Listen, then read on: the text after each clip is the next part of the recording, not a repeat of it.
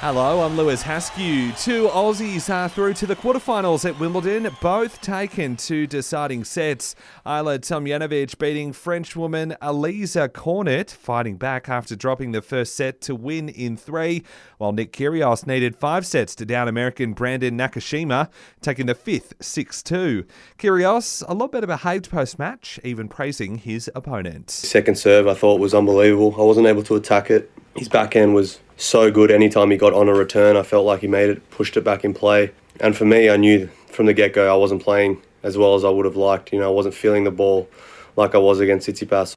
As usual, Blues players have set up camp in Kingscliff ahead of the Origin decider in Brisbane next week. Brad Fittler making the one forced change to his 17, with Jordan McLean set to debut in place of the injured Payne Haas, while Jack Wyden is 18th man. Meanwhile, the NRL has admitted to a crucial error in St George's win over the Green Machine.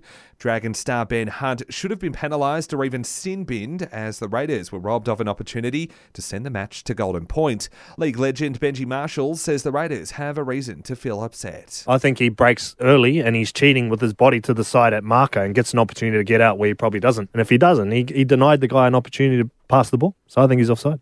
In the AFL, GWS has narrowed in on its number one target to become the next senior coach of the club. Full-time Premiership coach Alastair Clarkson reportedly met with Giants chiefs in the last fortnight. The Giants parted ways with Leon Cameron in May.